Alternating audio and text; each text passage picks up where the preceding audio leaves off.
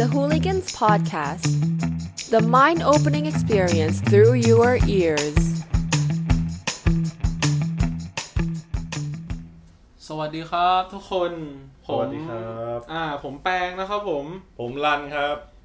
หัวข้อของเราวันนี้คืออะไรครับผมคุณรันโอ้ทำไมการเมืองถึงเป็นเรื่องของทุกคนครับใช่ครับแต่ก่อนอื่นเลยเนี่ยก่อนที่เราจะเข้าเรื่องหัวข้อของเราเนี่ยครับผม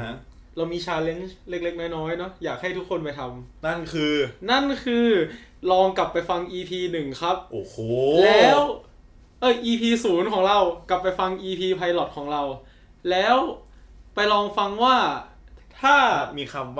ว่าแบบว่าเมื่อไหร่เนี่ยให้กิน1ช็อตเป็น drinking game นะครับผมเชื่อแล้วว่า5นาทีก็ไปแล้วนะครับผมไปนอนตาย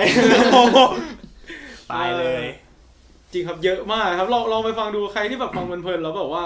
ฟังข้ามๆไปลองไปฟังดูนะถ้าใครคิดว่าเล่นๆก็ลองได้ก็ลองได้นะครับผมของนี้นี่อย่าลบหลู่เลยดีกว่าโอเคงั้นเรามาเข้าเรื่องกันเลยดีไหมครับจัดมาเลยโอเคครับงั้นทำไม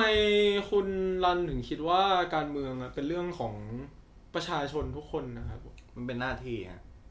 หน้าที่นี้มีใครกำหนดไว้ป่ะครับรัฐธรรมนูญสิครับรัฐธรรมนูญใช่ไหมใช่ครับคุณคิดว่ารัฐธรรมนูญเนี่ยมันเชื่อได้ป่ะแบบมันมี20ฉบับแล้วนะมันก็ต้องดูว่าใครเป็นคนเขียนนะครับคือแบบเราอย่าไปเชื่อแบบว่ามันเป็นรัฐธรรมนูญนะแล้วเราต้องทำตามเขาคือบางครั้งกฎมันถูกออกแบบมาโดยใครก็ไม่รู้เลยครับบางครั้งแบบคือเครดิตมันไม่ดีใช่ปะเหมือนเราไปทำงานเนี่ยโดนเจ้านายบอกทำตามกฎนะแต่แบบคนที่ออกกฎมันแบบมันออกกฎบ้าอะไรไม่รู้ไงใช่ไหมเราต้องมีวิจารณญาณการทำตามอย่างหนึ่งเหมือนกันแต่มันเผอิญว่ารัฐธรรมนูญเนี่ยมันกำหนดกรอบของประเทศใช่ไหมใช่ใช่แต่เผอิญว่าเราเป็นเจ้าของของประเทศเนาะประชาชนเป็นเจ้าของของประเทศเนี่ยใช่มันก็ต้องกรอบมันก็ต้องแฟร์กับประชาชนทุกๆคนด้วยนะอันนี้คือสิ่งที่ผมคิดนะผมเห็นด้วยว่างั้นใช่ไหมก็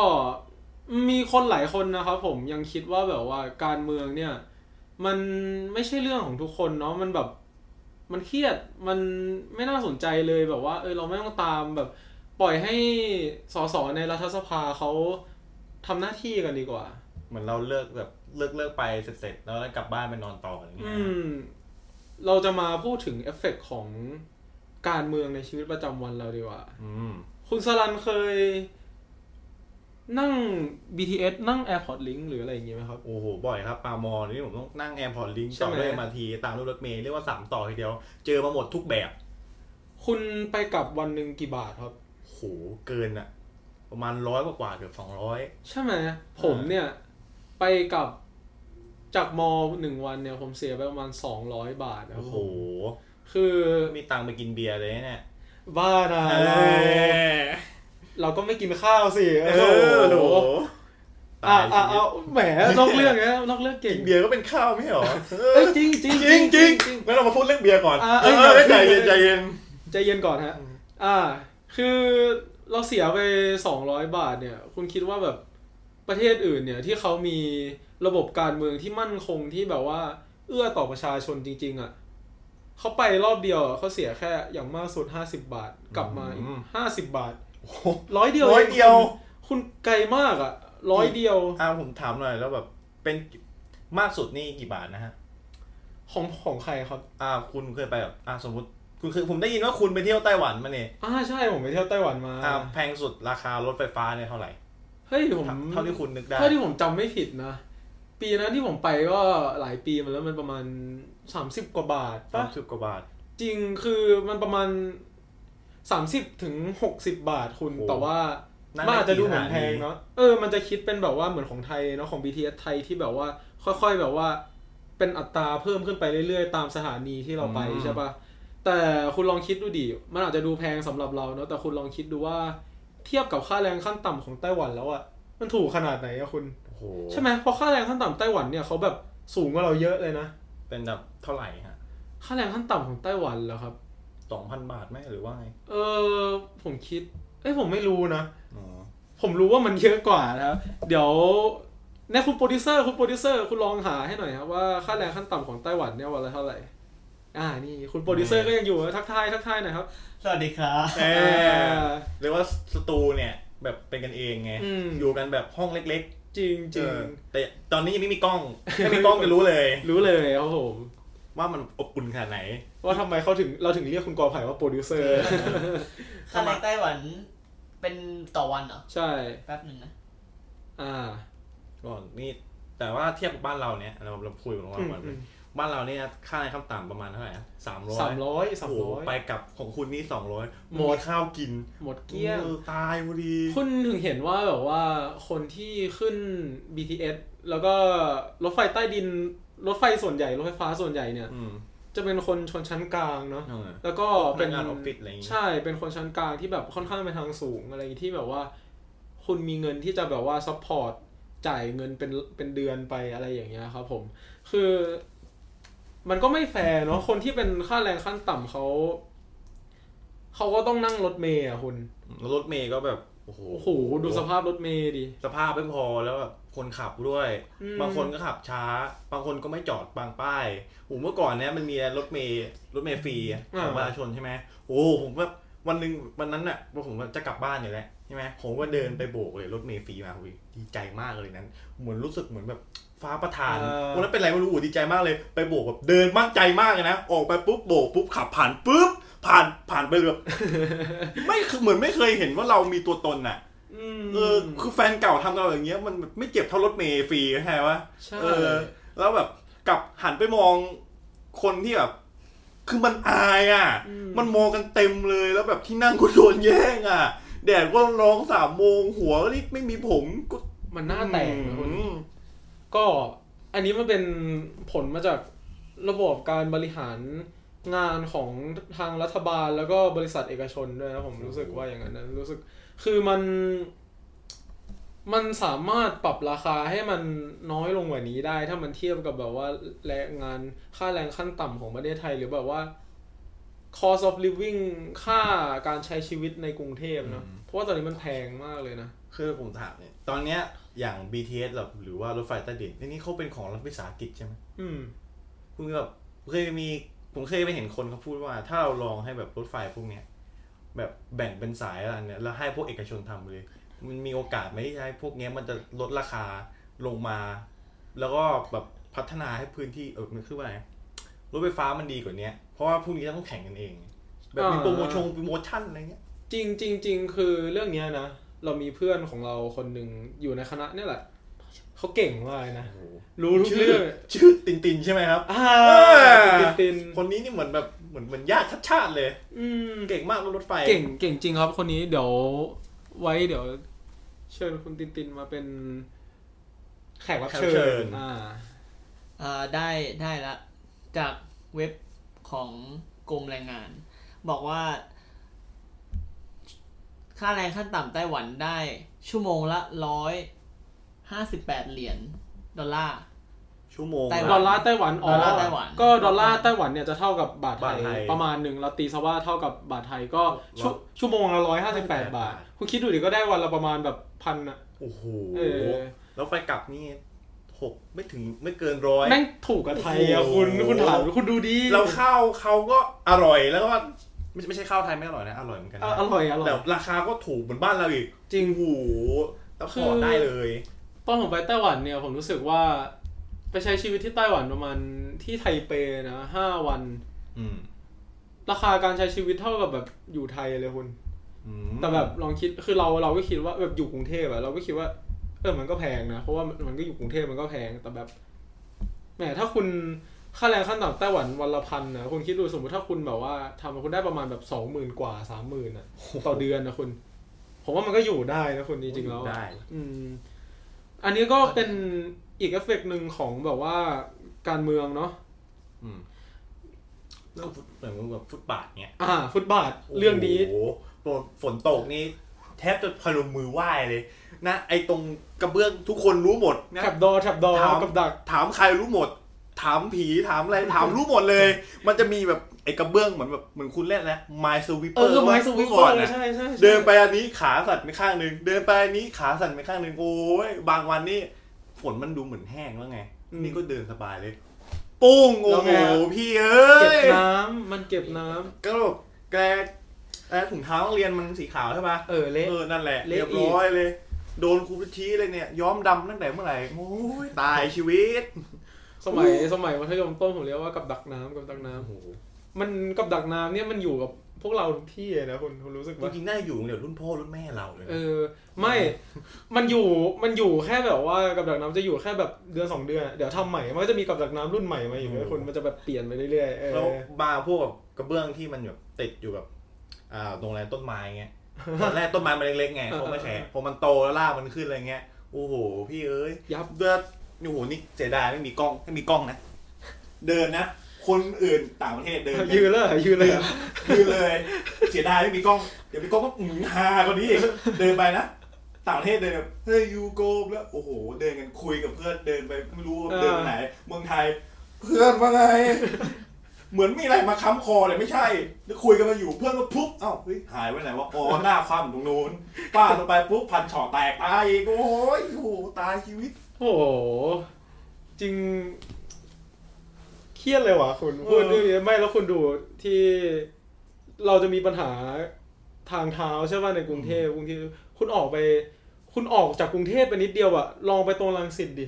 เห็นทางเท้าไหมไม่เห็นเลยบอกว่าทางเท้าแม่งแบบกลายเป็นถนนแทนมันมีแต่ถนนไว้คุณบอกว่าประเทศนี้มันแบบว่าใส่ใจกับแบบว่ารถยนต์มากกว่าใส่ใจกับคนเดินถนนไว้มันเหมือนคนเดินบนฟุตบาทอ่ะเขาเรียกว่า pedestrian ใช่ไหม pedestrian แม่งเป็นแบบว่าเรื่องลึกลับอ่ะเป็นแบบเรื่องตำนานที่มันไม่มีจริงใช่คือใครถ่ายรูปติดนี่แบบเหมือนถูกหวยรู้จักเพจ Facebook อันนี้ไหมเฮ้ยนี่มันฟุตบาทไทยแลนด์อ่ะผมไม่รู้จักคุณต้องเล่าให้ผมฟังหน่อยแล้วผมไปคือมันจะเป็นเพจที่แบบว่าเขาจะไปถ่ายแบบรูปฟุตบาททุกที่ที่แบบว่าเขาทำไว้แบบทุเรศอ่ะคุณทำไว้แบบว่าที่แบบขอไปทีอะไรอย่างเงี้ยโพสน่าจะเป็นพันเลยไหมเนี่ยเป็นพันโพสทุกวันละแบบ 3-4 โพสได้ว่ามีทั่วทุกประเทศคนไทยรู้จักหมดจริงไม่ใช่คนกรุงเทพคนเหนือคนอีสานคนภาคใต้รู้หมดเลยเนี่ยเมืองไทยแน่นอนจริงเพราะให้ฝรั่งนี่ตกใจประเทศยูมันเกิดสงครามการเมืองเรื่องไงโอ้โหไม่ปกติเนี่ยเราซ้อมเขาเรียกว่าซ้อมรับอนาคตคนไทยก็เตรียมพร้อมเก่งไงไทยนี่รักสงบนะแต่ถึงลบไม่ขาดไม่เคยขาดเลยสุดจริงแต่ลีเก่งไม่เคยไม่มีใครมาลบเราหรอกไงแล้วผมขอถามนี่เรื่องรถยนต์เนี่ยที่บ้านเรามีเยอะใช่ไหมผมว่ามันเหมือนกับเข้าใจป่ะคนไทยบางหลายคนไม่ต้องเคยโดนแบบถามคำถามอะไรพวกเนี้ยแล้วเหมือนว่าเฮ้ยคุณอย่าเพิ่งไปถามเลยคุณน่ะดูว่าตัวเองอ่ะมีดีพร้อมแล้วหรือยังมันก็เหมือนบอกว่าเนี่ยพอมีดีใช่ไหมคุณจะไปอะไรรถเมล์ปัญหามันใหญ่ทำไมคุณไม่แก้ตัวเองก่อนแก้ไงอ่ะคำถามคลาสสิกนะคุณก็ไปซื้อรถสิโอ้โหฉลาดอ่ะคุณเคยดูมีมนี่ป่ะแบบว่า if you are homeless อ่ะ just buy a house คือแบบทำไม homeless ดอกทุ 0% นะโอ้โหแกมันไม่ได้ทำงานอย่างนั้น it doesn't work like that อ่ะไม่หิวข้าวไม่ไปกินข้าวอ่ะโอ้โหพี่ไม่มีตังค์ไม่มีตังค์ทำไมไม่เอาตังค์ไม่เอาตังค์วะโอ้โหไม่หาตังค์เพิ่มวะก็ตายชีวิตมันคือแบบว่าเป็นผลของการเมืองเหมือนกันเนาะที่ทำให้แบบว่าการแบ่งงบประมาณอ่ะงบประมาณมันไม่ได้ไปลงในสิ่งที่แบบมันควรจะแบบเป็นจริงๆอ่ะสิ่งที่มันควรจะต้องพัฒนาจริงๆแล้วมันเข้าไปอยู่ในแบบกระเป๋าของแบบว่าคนจำพวกหนึ่งจะพอช่วงนี้กินน้ำเย็นเยอะอยากกินน้ำอุ่นบ้างแต่ว่าพูดได้ประเทศเราเป็นประชาธิปไตย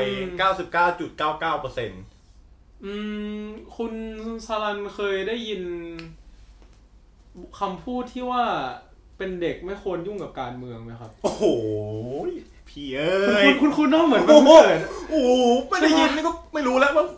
หูเป็นไรหรือเปล่าไปอยู่ไหนก็เห็นTwitter Facebook IGเจอหมดโอ้โหถามกับใครเด็กผู้ใหญ่ได้ยินหมดอ่ะคุณสรันคิดว่าไงบ้างโอ้โหมันจริงแล้วเรื่องออกเนี่ยมันเป็นแบบไม่ใช่เรื่องของเด็กใช่ไหมฮะเด็กควรไปเรียนหนังสือเนี่ยเพื่อทำตามหน้าที่พวก เขาทำถูกนะเพราะว่าอย่างที่ผมบอกว่าตอนแรกไงเขาเรียกร้องในสิทธิของเขาซึ่งเป็นหน้าที่อย่างหนึ่งในตามสิทธิพลเมืองมันอยู่ในรัฐธรรมนูญนะฮะไปเปิดอ่านได้แต่ผมจำไม่ได้มาตราไหนผมไปถามเพื่อนคนอื่นที่เรียนนิติศาสตร์เอาผมไม่ได้เรียนนิติศาสตร์มานะฮะขอโทษด้วยนะฮะที่อาจจะอธิบายแบบชัดเจนไม่ได้ขนาดนั้นนะ แล้วเรื่องแบบจริงๆแล้วเด็กเหล่านี้ที่ออกมาพูดเนี่ยผมถือว่ามันเป็นเรื่องที่ดีนะที่เด็กไทยได้ออกมาทำอย่างเงี้ยเพราะว่าสิ่งเหล่านี้เนี่ยภาษาอังกฤษเขาเรียกว่า student activism ซึ่งเรื่องนี้มันเกิดขึ้นมาแบบหลายประเทศทั่วโลกแล้วคุณอาจจะบอกว่าเฮ้ยมันเป็นประเทศไทยไม่ต้องครับ14ตุลาฮะคุณไปดูได้มีก่อนหน้านั้นอีกเพราะว่าสน.ศูนย์การนิสิตนักศึกษาประเทศไทยสนท.ไม่ได้สอเสือสมัยนี้นะสมัยก่อนเป็นแบบศูนย์แบบสศลานะฮะเขาทำตั้งแต่ประมาณผมจำไม่ผิดนะประมาณปี2513มั้งตอนก่อตั้งแล้วเขาทำอะไรมาเยอะมากเลยหรือบางเขาบอกว่าเอ้ยฝั่งเอเชียอาจจะแบบไม่ค่อยมีหรือเปล่าอะไรอย่างนี้บอกโอ้โหไม่ใช่ฮะเกาหลีก็เป็นฮะการประท้วงของเกาหลีที่แบบขับไล่รัฐบาลเผด็จการของชอนดูวอนปี1987เนี่ยก็มาจากนักศึกษานักเรียนรวมถึงยุค60เนี่ยหลายคนไม่รู้นะฮะว่าแบบญี่ปุ่นที่เป็นประเทศแบบดูแบบเคร่งเครียดขนาดนี้นะในยุค60เขาเนี่ยนะเป็นประเทศที่แบบเป็นการต่อสู้ของฝ่ายซ้ายและฝ่ายขวาแบบอย่างรุนแรงมากเลยจริงเป็น student activism เอาง่ายๆนะคุณคิดไม่ออกนะคุณไปดูหนังของจิบีเรื่องหนึ่งอันนี้อยู่ใน Netflix ด้วยชื่ออะไร Up on the Poppy Hill ลองไปดูเลยเพราะว่ามีฉากที่พูดอย่างนี้ในสภาเหมือนแบบเด็กนั่นคือเด็กนักเรียนนะญี่ปุ่นพูดกันเหมือนกับรัฐมนตรีเลยโอ้โหก็ดีครับผมว่าจริงๆแล้วเด็กนักศึกษานักเรียนนักศึกษาควรจะเข้ามามีบทบาททางการเมืองมากขึ้นเพราะยังไงแล้วมันคืออนาคตของพวกเราเนาะมันคืออนาคตของพวกเราที่พวกเราต้องอยู่ต่อไปอีกเพราะตอนนี้มันมีปัญหาของแบบหลายๆประเทศเนาะประเทศที่แบบว่ากำลังพัฒนาเป็นแบบ developing country ที่แบบว่าเขาเรียกว่าbrain drain ใช่ไหมมันคือการที่สมองไหลสมองของประเทศชาติเนี่ยไหลออกไปจากประเทศชาติคือหนีออกไปทำงานที่ต่างประเทศเพื่อที่จะทำให้ตัวของพวกเขาเองมีอนาคตที่ดีกว่าได้รับค่าแรงที่มากกว่าแล้วก็หนีไปจากการเมืองที่ไม่มั่นคงด้วยแล้วคุณก็ยังคิดว่าทำตัวเป็นเจ้าของประเทศแล้วจ่ายภาษีหรือยังจ่ายอยู่แล้วสิจ่ายตั้งแต่แบบว่าเราสามารถไปซื้อของที่เซเว่นได้แล้วเราได้ค่าขนมเราไปซื้อน้ำเปล่าขวดนึงไง7 บาทเราก็ต้องจ่ายแวต 7% ใช่ไหมครับใช่เราก็จ่ายแวตไปกินร้านอาหารเราก็ต้องจ่ายแวตเราแบบคือเราก็ต้องจ่ายทุกอย่างคือภาษีมันอยู่ในชีวิตเราอยู่แล้วเราอาจจะไม่ได้แบบมีภาษีเงินเดือนเนาะภาษีรายได้บุคคลเราไม่มีภาษีรายได้บุคคลแต่ว่าเราก็ต้องจ่ายอยู่แล้วครับแม้กระทั่งนี่ผมตลาดสดไงบอกเหมือนตลาดสดแบบจ่ายของแบบตรงกับอะไรนะพ่อค้าแม่ค้าเลยเนี่ยจริงแล้วใบเสร็จเขาไม่ค่อยมีใช่ไหมคุณอย่าคิดว่านั่นไม่มีแวตนะแวตราคาที่คุณจ่ายเนี่ยคือราคาที่บวกแวตแล้วคุณกลับไปมองอีกก็จะเห็นแบบภาษีของพวกน้ำมันค่าขนส่งอะไรพวกนี้เต็มหมดพวกนี้ก็บวกแวตได้เหมือนกันแล้วคุณไม่ต้องมาพูดว่าแบบว่าแวต 7% มันจะสักเท่าไหร่เทียวกับภาษีที่พวกเขาเสียทางตรงอะไรพวกนี้คุณครับงบประมาณนี่ถ้าผมจำไม่ผิดนะภาษีทางตรงเนี่ยประมาณ 25% ภาษีทางอ้อมเนี่ยประมาณ 24% เองนะฮะมันต่างกันแค่เปอร์เซ็นต์เดียวเองนะคุณลองดูภาษีของภาษีเหล้าภาษีแอลกอฮอล์หรือว่าแบบภาษีของบุหรี่โอ้คนนี้แม่นเลยนี่เอ้ยไม่แม่นอันนี้รู้มาก็คือภาษีพวกเนี้ยเมื่อก่อนเนี่ยบุหรี่มันไม่ได้แพงขนาดนี้ใช่ไหมคุณแต่อันนี้ผมไม่รู้ผมไม่เคยสูบไม่เคยลองเหมือนกันแต่ว่าไม่เคยสูบบุหรี่ไม่เคยเราไม่เคยลองแต่ว่าไม่สูบบุหรี่สมัยนั้นเราก็ไม่รู้ว่าแบบว่ามันเป็นยังไงเนาะแล้วก็แต่เห็นมันอัพราคาขึ้นมาแบบแพงมากเลยนี่ใช่ไหมคือเมื่อก่อนแบบ Marlboro กล่องนึงอาจจะแบบ140 150ป่ะ90 กว่าบาทก็100 กว่าบาทเพราะผมรู้สึกเพราะว่ามันชาร์จราคาเพิ่มมากขึ้นไปอีกตอนนี้มัน160แล้วคุณบ้าบอป่ะแล้วเดี๋ยวบวกไฟแช็กอีก17 บาทตายเลยอย่าถามว่ารู้ได้ไงเคยไปซื้อเพื่อนนะ เพื่อนชื่อซาป่ะฮะซาอะไรชื่อต้นด้วยซาลงหลังด้วยรันป่ะซาลันป่ะเนี่ยไม่ใช่โอ้โหคุณแล้วผมเห็นข่าวว่าเหมือนเขาจะปรับขึ้นอีกนี่จากสมมติกล่องบุหรี่แล้วเหรอ LM Storm เนี่ยกล่องนึง60 บาทมันจะเป็น100 บาทแล้วเป็น100คุณคิดดูนะคนที่มีค่าแรงขั้นต่ำวันละ300แล้วเขาเครียดเขาจะสูบบุหรี่เขาต้องเสีย100อ่ะในการซื้อบุหรี่ของเขาอ่ะคือเขาจะกินข้าวได้ป่ะคุณถามจริงเขาจะมีเงินเก็บแล้วจ่ายค่าบ้านเนี่ยนู่นจ่ายนี่ผมว่ากองทิปน่าจะขายเยอะกว่าเดิมแล้วตอนนี้ไม่เดี๋ยวก็ปรับหมดปรับเป็นกองทิปเลยเหรอปรับหมดเลยคุณเพราะว่ามันคือแบบยาสูบอะไรอย่างงี้ใช่ป่ะล่ะกองทิปซองอ่อนนี่ก็ไม่รอดเหมือนกันนะเรากลับมาถึงเรื่องไอ้ค่าขนส่งผมขอพูดเรื่องบุหรี่อีกสักนิดนึงนะฮะคือบุหรี่เนี่ย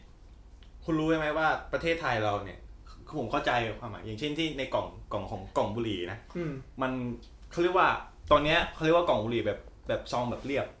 ซึ่งบางคนจะงงมันซองเรียบไงครับพอเราไปซื้อมันก็เรียบอยู่แล้วเรียบในที่นี้คือมันไม่มีรูปแบบไม่มีรูปแบบไม่มีเครื่องหมายการค้าไม่มีเพราะอย่างถ้าคุณดูเมื่อก่อนอย่างมาร์ลโบโรเนี่ยถ้าซื้อมาร์ลโบโรแดงข้างบนมันจะเป็นรูปแบบเละๆอะไรใช่ไหมคนบุหรี่ทำร้ายนะข้างล่างมันจะเป็นตาแบบมาร์ลโบโรแบบถ้าเป็นสีแดงก็เป็นกล่องสีแดงเนี่ยมันยังถือไม่มีตาอยู่มันถือว่าคุณยังแบบขายอยู่แล้วแบบจริงๆอันนี้เป็นเรื่องที่ดีมากนะที่แบบว่าบ้านเราเนี่ยเป็นประเทศแรกในเอเชียเลยที่ปรับเป็นแบบกล่องแบบเรียบเนี่ยแต่ปัญหาอย่างนึงคือว่าอันนี้นะบ้านเราเนี่ยอันนี้ผมไปแบบว่างไงผมไปลองแบบดูความฟิลิปมอริสไทยแลนด์เนี่ยเขาพูดนึงได้จับใจผมมากเลยในโพสต์เขาเนี่ยเขาบอกว่าประเทศเราเนี่ยอยากให้คนไทยเลิกบุหรี่ซึ่งนี่เป็นเรื่องที่ดีแต่คุณไม่สามารถหาทางเลือกอื่นให้เขาแม้กระทั่งแผ่นแปะนิโคตินคุณยังไม่ให้ขายเลยจริงคุณบุหรี่ไฟฟ้าเวฟเวิร์บอะไรอย่างเงี้ยผิดกฎหมายหมดเลยมันตลกเนาะคือแบบมันกลายเป็นว่าแบบว่าบุหรี่ไฟฟ้ามันผิดกฎหมายเพราะว่าแบบว่ามันจะมาขัดกับผลประโยชน์ของแบบว่ายาสูบโรงงานยาสูบของไทยใช่ไหมผมว่ามันเป็นเรื่องที่ตลกมากเลยประเทศเราแม่งถูกควบคุมโดยนายทุนนะคุณตายแล้วนี่เป็นนายทุนของรัฐประชากิจนะ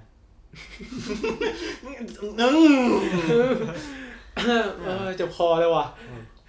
แต่คุณจะพูดเรื่องอะไรนะเรื่องขนส่งอะไรไม่ที่คุณย้อนกลับไปพอไอ้ตรงที่คุณเหรียญตกแต่ว่าช่วงล่าจะมาสาธุโอ้โหย้อนกลับไปตรงที่คุณพูดเรื่องขนส่งใช่ไหมคือที่คุณบอกว่าคุณซื้อ product จากตลาดอ่ะคุณจ่ายค่าขนส่งค่าน้ำมันค่าอะไรอย่างงี้ไปด้วยแล้วใช่ป่ะมันเป็นกับทุกอย่างนะที่คุณจ่ายไปอ่ะเงินทุกอย่างที่คุณซื้ออ่ะคุณจ่ายอ่ะว่า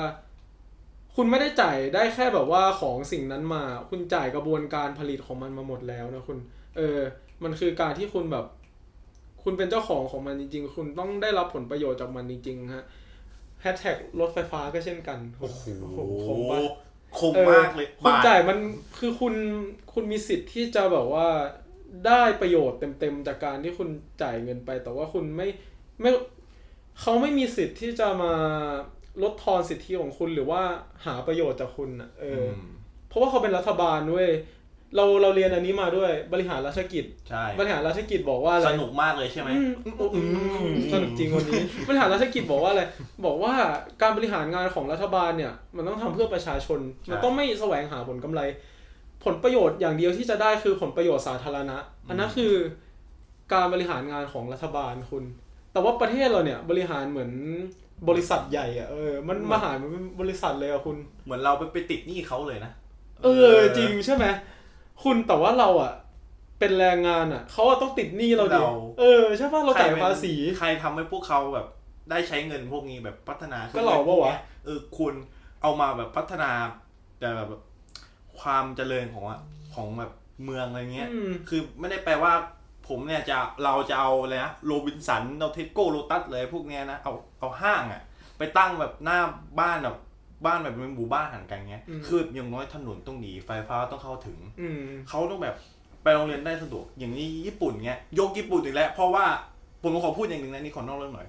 เวลาเราพูดถึงเด็กไทยเนี่ยผู้ใหญ่ชอบพูดว่าทำไมเด็กไทยเราไม่มีระเบียบวินัยเหมือนเด็กญี่ปุ่นเลยจริงจริงจริงจริงอันนี้งั้นผมจะยกญี่ปุ่นมาผมจะยกบ่อยๆเนี่ยญี่ปุ่นนะในต่างจังหวัดเนี่ยโรงเรียนพวกเขาตั้งอยู่เนี่ยในเมืองอะไรพวกนี้หรือเมืองเล็กเนี่ยเด็กมันอยู่ไกลบางเป็นหมู่บ้าน แต่คุณเชื่อไหมป้ายรถเมล์เขาบอกว่าดีแล้วรถเมล์เขาก็ไปรับเด็กทุกคนด้วยแล้วมาตรงเวลาแล้วนะ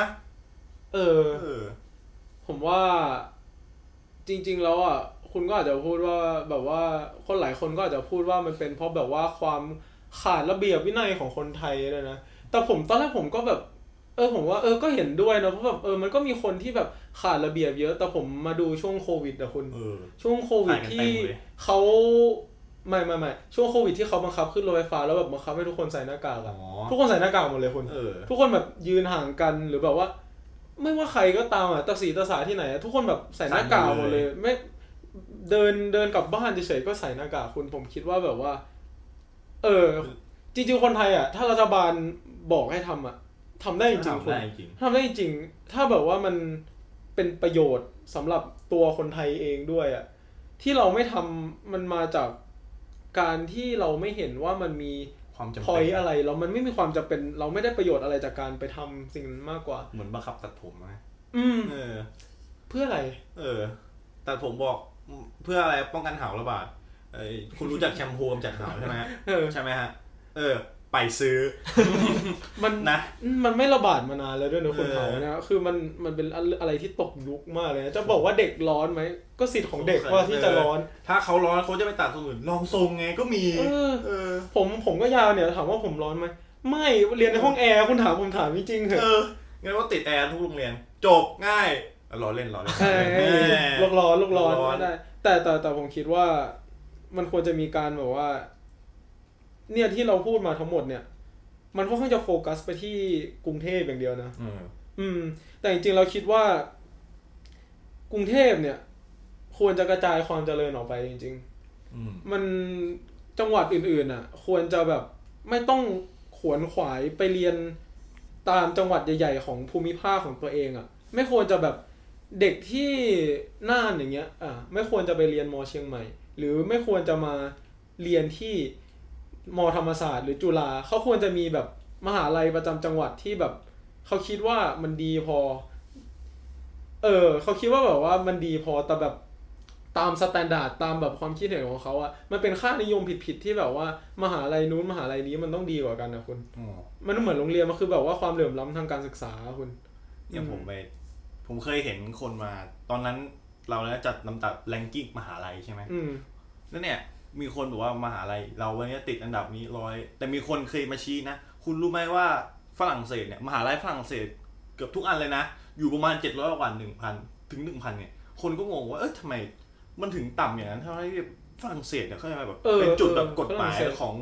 ยุโรปอะไรเงี้ยเขาบอกว่ามียุคหนึ่งนะผมจำไม่ได้นี่เรื่องประมาณปี2ปีแล้วเขาบอกว่ามียุคหนึ่งเนี่ยรัฐบาลฝรั่งเศสเขาจัดการเลยว่าเราไม่เพื่อความเท่าเทียมด้านการศึกษาเนี่ยเราไม่ควรที่จะกระจุกอาจารย์หรือคนอะไรเนี่ยที่เก่งไว้ในเมืองต่างๆอย่างเช่นปารีสหรือบอกโดซึ่งถ้าผมออกเสียงภาษาอังกฤษฝรั่งเศสปิดปลายนะก็ขอโทษด้วยนะไม่เรียนสายนี้มานะฮะตอนจะเรียนมันเอาออกอีกสิโอ้โรงเรียนอะไรพวกเนี้ยเขาเลยแบบจัดการเลยว่าแบบเป็นการสิ่งที่คุณพูดอะ decentralize โรงเรียนมันอาจจะเอาแบบชื่อมหาลัยของมันอาจจะคงชื่อเก่าไว้แต่ว่าในชื่อทางนี่จำไม่ได้ที่ทางการเขาจะเรียกแบบเป็นมหาลัย1 2 3แล้วอาจารย์เนี่ยเขาจะกระจายไปทั่วประเทศทำให้การศึกษาเมื่อคุณจะเรียนจากมหาลัยแบบมหาลัยหลังเขาคุณก็ได้แบบดีกรีที่ว่าเท่ากับเรียนกับในปารีสเลยคุณสามารถมีสกิลแล้วก็มีหน้ามีตาที่จะสามารถออกมาหางานได้ง่ายๆโดยที่ไม่ต้องกังวลว่าแบบเพราะเราเรียนมหาลัยไม่ดังเราจะว่างงานหรือเปล่ามันต้องลดช่องว่างความเหลื่อมล้ำทางการศึกษานี้ให้ได้คุณจริงแล้วก็เรื่องความเหลื่อมล้ำทางการศึกษาเนี่ยมันมีอีกอย่างเลยที่เรื่องเรียนพิเศษใช่ปะเรื่องเรียนพิเศษเนี่ยมันก็กระจุกอยู่ในกรุงเทพเนาะแล้วก็เมืองใหญ่ๆใช่ปะคือมันควรจะ decentralize เลยคือคำว่า decentralize เนี่ยเดี๋ยวไม่ทำให้เป็นศูนย์กลาง decentralize มันคือการกระจายอำนาจกระจายความเจริญจากกรุงเทพไปที่อื่นๆจากเชียงใหม่ไปที่อื่นๆจากภูเก็ตไปที่อื่นๆจากแบบพัทยาหรืออะไรอย่างเงี้ยไปที่อื่นๆพัทยานี่ไปบ่อยนะไปทะเลสวยไม่ทันให้ได้ส่งเรานี่รวดเร็วโอเคครับผมเซฟเพื่อนตลอดนะ พูดถึงพัทยา พูดถึงพัทยาแล้วคุณความน่าเกลียดของรัฐบาลไทยอีกอย่างคืออะไรป่ะตอนเขาไปตรวจพัทยาพัทยาขึ้นชื่อว่าอะไรเรารู้กันอ่ะเราทุกคนรู้ว่าพัทยาขึ้นชื่อว่าอะไรทำไมเขาไม่เจอวะคุณเอาไงคิดเขาไม่เจอทะเลสวยเหรอโปรดิวเซอร์ผมขอร้องโปรดิวเซอร์อยากให้พูดเลยโปรดิวเซอร์โอเคไม่เข้าใจเหมือนกันไม่ตรวจอะไรนะลอตเตอรี่ไม่ขายเกินราคาแล้วแบบเราไปซื้ออะไรพวกนี้ใช่ไหมแบบลอตเตอรี่อ่ะบางที่ผมก็เจอแบบขายเป็นร้อยนะมีครั้งนึงผมไปเจอที่นึงผมแบบซื้อไปนานแล้วนะก็ให้ป้าไปแล้วกันผมเห็นป้าเขาตากแดดมานานแต่ผมก็โดนเอาเปรียบนะประมาณเขาบอกเห็นป้ายเนี่ยหยิบมาเลย100ต้องถอนได้20แน่นอน80 บาทไม่ปกติจ่ายปุ๊บ100นะลูกแล้วแบบไม่ได้พูด100นะลูกฟึบหยิบปุ๊บคืนอ่ะเงินทอนไหนป้าอันนี้100โอเคบ้าแล้วเมื่อกี้คุณสังเกตอะไรวะการที่เราพูดถึงเรื่อง sex worker ในพัทยาใช่ป่ะแต่การทำไมเราถึงแบบว่าดูว่าคิดว่าเราไม่สามารถพูดได้มันถึงแบบว่ามันดูเป็นเรื่องที่แบบทาบูมันพูดแล้วมันรู้สึกมันกระดากปากใช่ป่ะจริงๆแล้วมันเป็นอะไรที่ผมว่าเราควรจะเปลี่ยนเนาะมันควรจะแบบว่าทำให้สิ่งเนี้ยเป็นอาชีพปกติได้แล้วอ่ะคุณประวัติอาชีพนี้นี่ยาวนานมากนะอยู่ก่อนยังมีอารยธรรมโบราณอีกนะฮะจริงคุณจริงๆอย่างบางประเทศอย่างเงี้ยมันก็เป็นอาชีพที่ค่อนข้างทรงเกียรตินะคุณดูอย่างเอาจริงๆแล้วเกย์อีชาก็ถือว่าเป็นเซ็กซ์วอร์เกอร์ป่ะนั่นเขาเรียกอีกแบบนึงเขาเรียกโอยรันแต่ว่าโอยรันน่ะคือเซ็กซ์วอร์เกอร์คือเกย์อีชาผมจำไม่ได้ว่ามีขายหรือเปล่าแต่ว่าคือในวัฒนธรรมของญี่ปุ่นเนี่ยซึ่งผมก็ไม่ได้เชี่ยวชาญญี่ปุ่นขนาดนั้นถ้าพูดผิดก็ขออภัยนะ เขานี่แบบว่ามีระดับของมันน่ะแล้วการที่คุณจะซื้อเขาไปไม่ใช่แบบว่าซื้อแล้ว1ทีนะคุณคือเอาใจเขาอ่ะคุณต้องเอาใจเขาคุณไปจีบผู้หญิงอ่ะแล้วพอตกลงปรงใจแล้วเขาก็จะแต่งงานคุณก็พาเขาออกจากเมืองเขาเรียกว่าโยชิวาระแล้วแบบโอ้โหเหมือนการแต่งงานของเจ้าหญิงกับเจ้าชายสมัยก่อนเลยคือแบบโอ้โหนี่ขนาดไม่มืออาชีพเลยเนี่ยไม่มืออาชีพผมเคยอ่านเรื่อง Memoirs of Geisha คุณผมอ่านแล้วแบบว่าคือแบบผู้ชายก็ต้องแบบว่าก็คือต้องไปซื้อตัวผู้หญิงมาแล้วแบบเหมือนผู้หญิงก็แบบว่าแบบในเรื่องนะนางเอกก็แบบตกลงปรงใจด้วยแต่ผมก็คิดว่าจริงๆแล้วแบบถ้าเรามามองดีๆแล้วอ่ะมันก็คือการแบบว่ามันเป็นการแบบซื้อคนหนึ่งอ่ะคุณมันคือการขายมนุษย์เป็นสิ่งของมันคือการขายมนุษย์เป็นสิ่งของอ่ะเดี๋ยวเราพอยเราเลยไปไหนนะเรากลับมาเซ็กซ์วอร์เกอร์ก่อนคือคนที่คือเราไม่ได้บอกว่าคนที่ขายรถตัวเองมาเป็นสินค้านะคนที่ขายแบบขายเพราะตัวเองต้องการจะขายแบบเป็นความต้องการของตัวเองเนี้ยคุณไม่ได้มีค่าตกต่ำลงไปเลยแต่ว่าคนอื่นพูดนะอย่าไปฟังเขาอะเขาไม่เข้าใจคุณน่ะคือมันเป็นอาชีพที่ผมว่าจริงๆมันเป็นอาชีพที่สุจริตนะคุณเพราะว่ามันไม่มีอะไรผิดเลยเราไม่ได้ไปแบบทำแบบอะไรร้ายแรงที่มันทำให้เพื่อนมนุษย์เกิดความเสียหายอะคุณเขาเสียสละด้วยนะผมคิดว่ามันควรจะเป็นอาชีพที่ honorable เป็นอาชีพที่แบบแม่งมีเกียรติอะคุณจริงๆแล้วผมจำมุกนึงได้นี่ตลกมากเลยผมเจอใน How I Met Your Mother คือมีตัวละครชื่อบาร์นี่ใช่ไหมบาร์นี่อันนี้เหมือนสปอยจะบอกว่าอันนี้ถ้าใครไม่อยากฟังสปอยก็สกิปแหมมันนานแล้วอ่ะคือถ้าคุณไม่เคยดู How I Met Your Mother เนี่ยเป็นคนยังไงวะไปดูสักครั้งมันมีที่ครั้งนึงบาร์นี่จะนะครับเดทกับเขาเรียกว่านะนักระบำเปื้องผ้าแล้วผมไม่ขำมุกเขามากเลยเขาบอกว่าคุณเลิกระบำเปื้องผ้าเลยมันไม่ดีแล้วผู้หญิงถามว่าคุณทำงานอะไรเขาบอกทำงานที่ธนาคารเขาบอกคุณรู้ไหมฉันยังเลือกลูกค้าได้คุณน่ะไม่เลือกลูกค้าเลยคุณต้องการแต่เงิน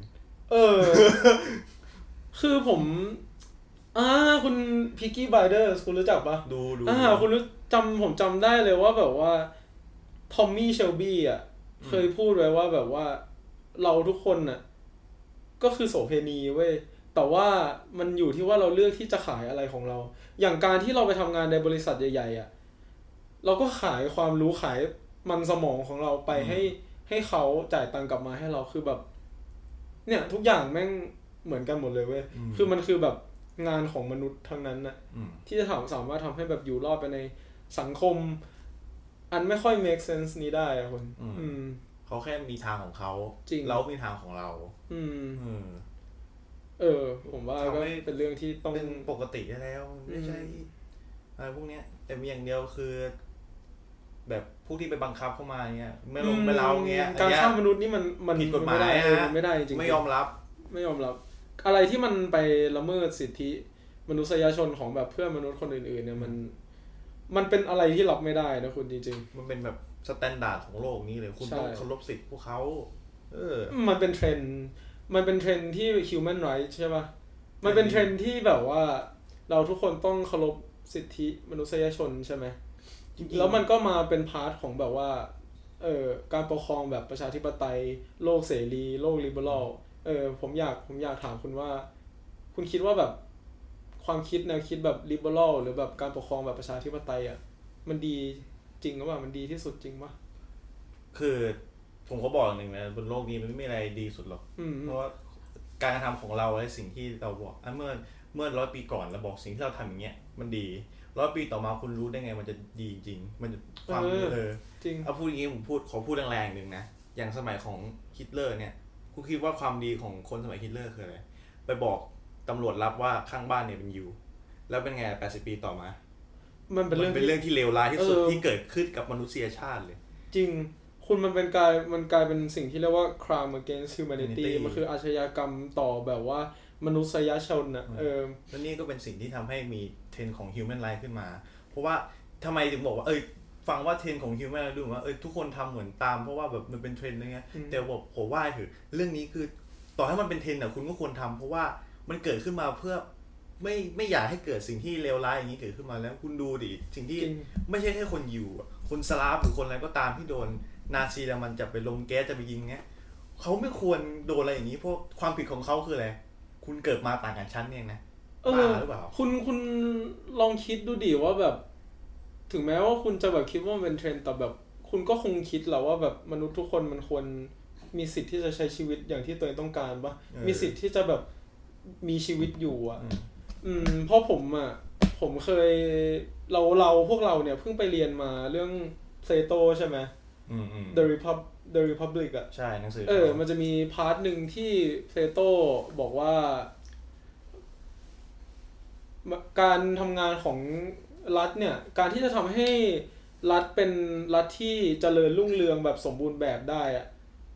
คนทุกคนน่ะเกิดมามีหน้าที่ที่แบบว่าถูกกำหนดโดยธรรมชาติอยู่แล้วว่าแบบอย่างคนที่แบบแข็งแกร่งอะไรอย่างเงี้ยก็ต้องไปเป็นผู้พิทักษ์ก็คือไปเป็นทหารหรือแบบคนที่แบบธรรมชาติกำหนดไว้ว่าให้คุณไปเป็นผู้ปกครองอ่ะคุณจะไปเป็นผู้ปกครองแบบอะไรที่แบบธรรมชาติมันกำหนดแล้วคือแบบคุณไม่สามารถกำหนดชีวิตเองได้อ่ะอันนั้นเพโตคิดว่าจะทำให้รัฐเนี่ยเจริญรุ่งเรืองที่สุดแต่คุณคิดดูดิว่าคุณอยากมีชีวิตอยู่อย่างนั้นเหรอวะมันก็บ้าว่าแล้วยิ่งแนวคิดของอะไรกษัตริย์รักป่าที่คุณมาแล้วต้องทำงานเพื่อรัฐตลอดเนี่ยให้ตายถึงมนุษย์มันทำไม่ได้แล้วเพโตบอกว่าอะไรการที่จะทำให้ไม่มีการคอร์รัปชันของแบบว่าชนชั้นผู้พิทักษ์กับผู้ปกครองอ่ะก็คือการที่ผู้ปกครองกับผู้พิทักษ์อ่ะไม่ได้เงินเดือนไม่มีทรัพย์สินเป็นของตัวเองกินข้าวรวมนอนรวมไม่มีแม้แต่สิทธิ์ที่จะเลือกคู่ชีวิตของตัวเองอ่ะคุณเขาต้องจัดหามาให้อ่ะคุณคิดดูดิคุณอยากมีชีวิตอยู่อย่างนั้นจริงๆหรอมันไม่ใช่คนนะผมว่ามันเหมือนหุ่นยนต์มากกว่ามันคือหุ่นยนต์เลยเว้ยมันคือเนี่ยแล้วแนวคิดเนี้ยคุณสามารถไปดูได้แบบว่ามันเป็นแนวคิดที่แบบว่ามันก็วนมาเรื่อยๆนะการที่แบบว่ารัฐพยายามจะแบบบังคับคนให้แบบว่าเชฟคนให้เป็นแบบว่า another brick in the wall อ่ะเหมือนแบบเพลง Pink Floyd อ่ะคุณเทสดีเนี่ยทำ Pink Floyd เป็นก้อนอิฐก้อนหนึ่งในกำแพงอ่ะโปรดิวเซอร์ขำนี่ชอบ Pink Floyd โปรดิวเซอร์นี่ของจริงครับคนนี้นั่นแหละคุณต่อก็มันเป็นธีมหรือว่าเขาเรียกว่า reoccurring theme อ่ะคือมันเป็นปรากฏการณ์ที่แบบมันก็วนมาเรื่อยๆแล้วเหมือนธรรมชาติประวัติศาสตร์ของมนุษย์มันก็วนลูปไปเรื่อยๆนะคุณจริงว่า เดี๋ยวก็สู้กันเดี๋ยวก็รักกันเดี๋ยวก็สู้กันเดี๋ยวก็รักกันมันผมคิดว่ามันการเมืองโลกมันก็คล้ายๆกับแบบความสัมพันธ์ของคนน่ะคุณเดี๋ยวทะเลาะกันเดี๋ยวดีกันเดี๋ยวทะเลาะกันเดี๋ยวดีกันก็บางทีแฟกเตอร์อะไรที่เรากำหนดไม่ได้เนี่ยเราก็ปล่อยให้มันเป็นไปแต่อะไรที่เราคิดว่าเรามีสิทธิ์ที่จะเรียกร้องได้อย่างสิทธิในการแบบว่าในการเมืองของประเทศไทยอ่ะอย่างเราอย่างเงี้ยผมก็คิดว่าเราก็ควรจะใช้สิทธินั้นให้เต็มที่เพื่อที่จะทำให้พวกเรามีชีวิตที่ดีกว่าไม่ต้องขวนขวายมาแบบหานู่นหานี่ทำเพื่อที่จะแบบด้วยความกังวลที่ว่าแบบโตขึ้นทำงานจะได้แบบว่ามีเงินเก็บไว้ก่อนสักก้อนนึงจะได้แบบอยู่แบบเขาเรียกว่ามีเงินโฟลว์ตลอดเวลาแบบว่าค่อนข้างแบบอยู่แบบสบายอะไรอย่างเงี้ยจริงปะจริงจริงใช่ไหมเพราะไม่ของผมพูดนิดนึงคุณเรื่องยกเรื่องเพโต้มาพวกนี้คือผมเคยได้ยินว่ามีคนชอบพูดบางครั้งว่าเนี่ยประชาธิปไตยมันไม่ดีหรอกเพราะอะไรเพโต้ยังบอกเลยว่ามันไม่ดีนะพวกนี้ผมขอว่านะฮะผมพูดจริงๆเลยคุณไม่คิดว่าเพโต้เนี่ยคนเมื่อประมาณ 2,366 ปีก่อนเนี่ยมันจะประชาธิปไตยเกิดสมัยนั้นอ่ะมันจะไม่เปลี่ยนอะไรมาเลยเหรอใช่ไหมมันจะอยู่อย่างนั้นอย่างเดียวเหรอแล้วประชาธิปไตยของยุคนั้นอ่ะมันคือแล้วทุกคนเข้าไปโหวตทุกอย่างที่นี้คือแต่ออกกฎหมายยันศาลนะเขาไม่มีแบ่งอะไรอย่างนี้นะมันก็คุณก็ยกบริบทไม่ได้ไงเพราะประชาธิปไตยเมื่อก่อนกับประชาธิปไตยสมัยนี้มันไม่เหมือนกันต้องใช้ว่าผู้ชายเอเธนทุกคนนะเพราะว่าคนอื่นก็ไม่มีสิทธิ์นะผู้ชายเอเธนที่รวยใช่ที่รวยและมีหน้ามีตาในสังคมทุกคนจะได้เข้าไปมันมีกี่คนเนี่ยมันมีกี่คนเชียวคุณมีหน้าทำไมถึงครบทุกคนเลยเพราะมันรวยมีไม่กี่คนไงสภาแบบสภาครอบครัวรู้จักกันทุกคนสภาเพื่อนแล้วคุณก็คิดว่าแบบการที่คุณจะแบบว่านำความคิดของพวกนั้นอ่ะมาใช้อ้างอิงในการแบบว่าซัพพอร์ตไอเดียของคุณอะไรอย่างเงี้ยผมคิดว่าจริงๆแล้วอ่ะเราต้องดูด้วยว่าไอสิ่งที่ไอนักปราชญ์พวกนั้นเสนอขึ้นมามันก็ยังเป็นสิ่งที่ถกเถียงกันมาถึงวันเนี้ยคุณคิดดูดีแบบ 2,500 ปีก่อนที่พระเยซูจะเกิดอ่ะเนี่ยเถียงกันมา 2,500 ปีแล้วแม่งยังไม่จบเลยนะคุณคิดดูดิชาตินี้ก็ยังไม่จบหรอกถ้าเรายังไม่รู้ความหมายของชีวิตว่าเราเกิดมาทำไมจริงๆอ่ะใช่ไหมทุกปรัชญานี่หาเต็มไปหมดเลยจนมีปรัชญาบอกมันต้องไปหาหรอกเพราะมันไม่มีของจริงเดือดเฟี้ยวว่ะเดือดผมไม่ทีนี้ติดมากเลยเนี่ยคนอื่นหาทำไมไม่หาเขาพูดว่าไม่พูดมากเจ็บคอผมจริงสุดจริงพูดเบาๆแต่แบบคมบาดใจเลือดแบบปี๊ดเลยเงี้ยโอ้โหก็ผมคิดว่าเราก็คุยกันมาพอสมควรนะเราคุยกันไปเรื่อยว่านะไปไหลเป็นน้ำในข่าวกรุงเทพคุณว่า EP หน้าเราจะทำอะไรอ่ะจะหยุดไปก่อนเดี๋ยวคุยไว้ก่อนถ้าใครอยากรู้ก็ติดตาม EP หน้ากดไลค์กด Subscribe กดกระดิ่งด้วยนะครับผมกดทุกอย่างที่มันมีให้กดมันมีให้กดอะไรยกเว้น Dislike นะอย่ารีพอร์ตแล้วก็ Dislike นะครับห้ามกดเด็ดขาดแต่ว่าห้ามเลยคุณผู้ชมถ้ามีความคิดเห็นอะไรหรือความคิดเห็นที่แตกต่างอยากจะมาดิสคัสกับเราหรือว่ามีข้อมูลตรงไหนที่เราพูดผิดพลาดเนี่ยคุณพิมพ์คอมเมนต์มาได้เลยนะพิมพ์คอมเมนต์มาบอกเราได้เลยเพราะว่าพวกเราก็จะอ่านยินดีรับฟังเสมอใช่ครับเราจะถือว่าเราคุยกันแบบเป็นเพื่อนเนาะเพื่อนมันก็มีผิดพลาดกันเนาะเพราะถ้างั้นอยากมีแนวคิดอะไรบอกเรามาได้เลยโอเคงั้นก็ขอพอดแคสต์ครั้งนี้ก็ขอจบลงไปเพียงเท่านี้นะครับขอบคุณที่มาฟังกันมากเลยครับกันนะเจอใหม่นะครับสวัสดีครับ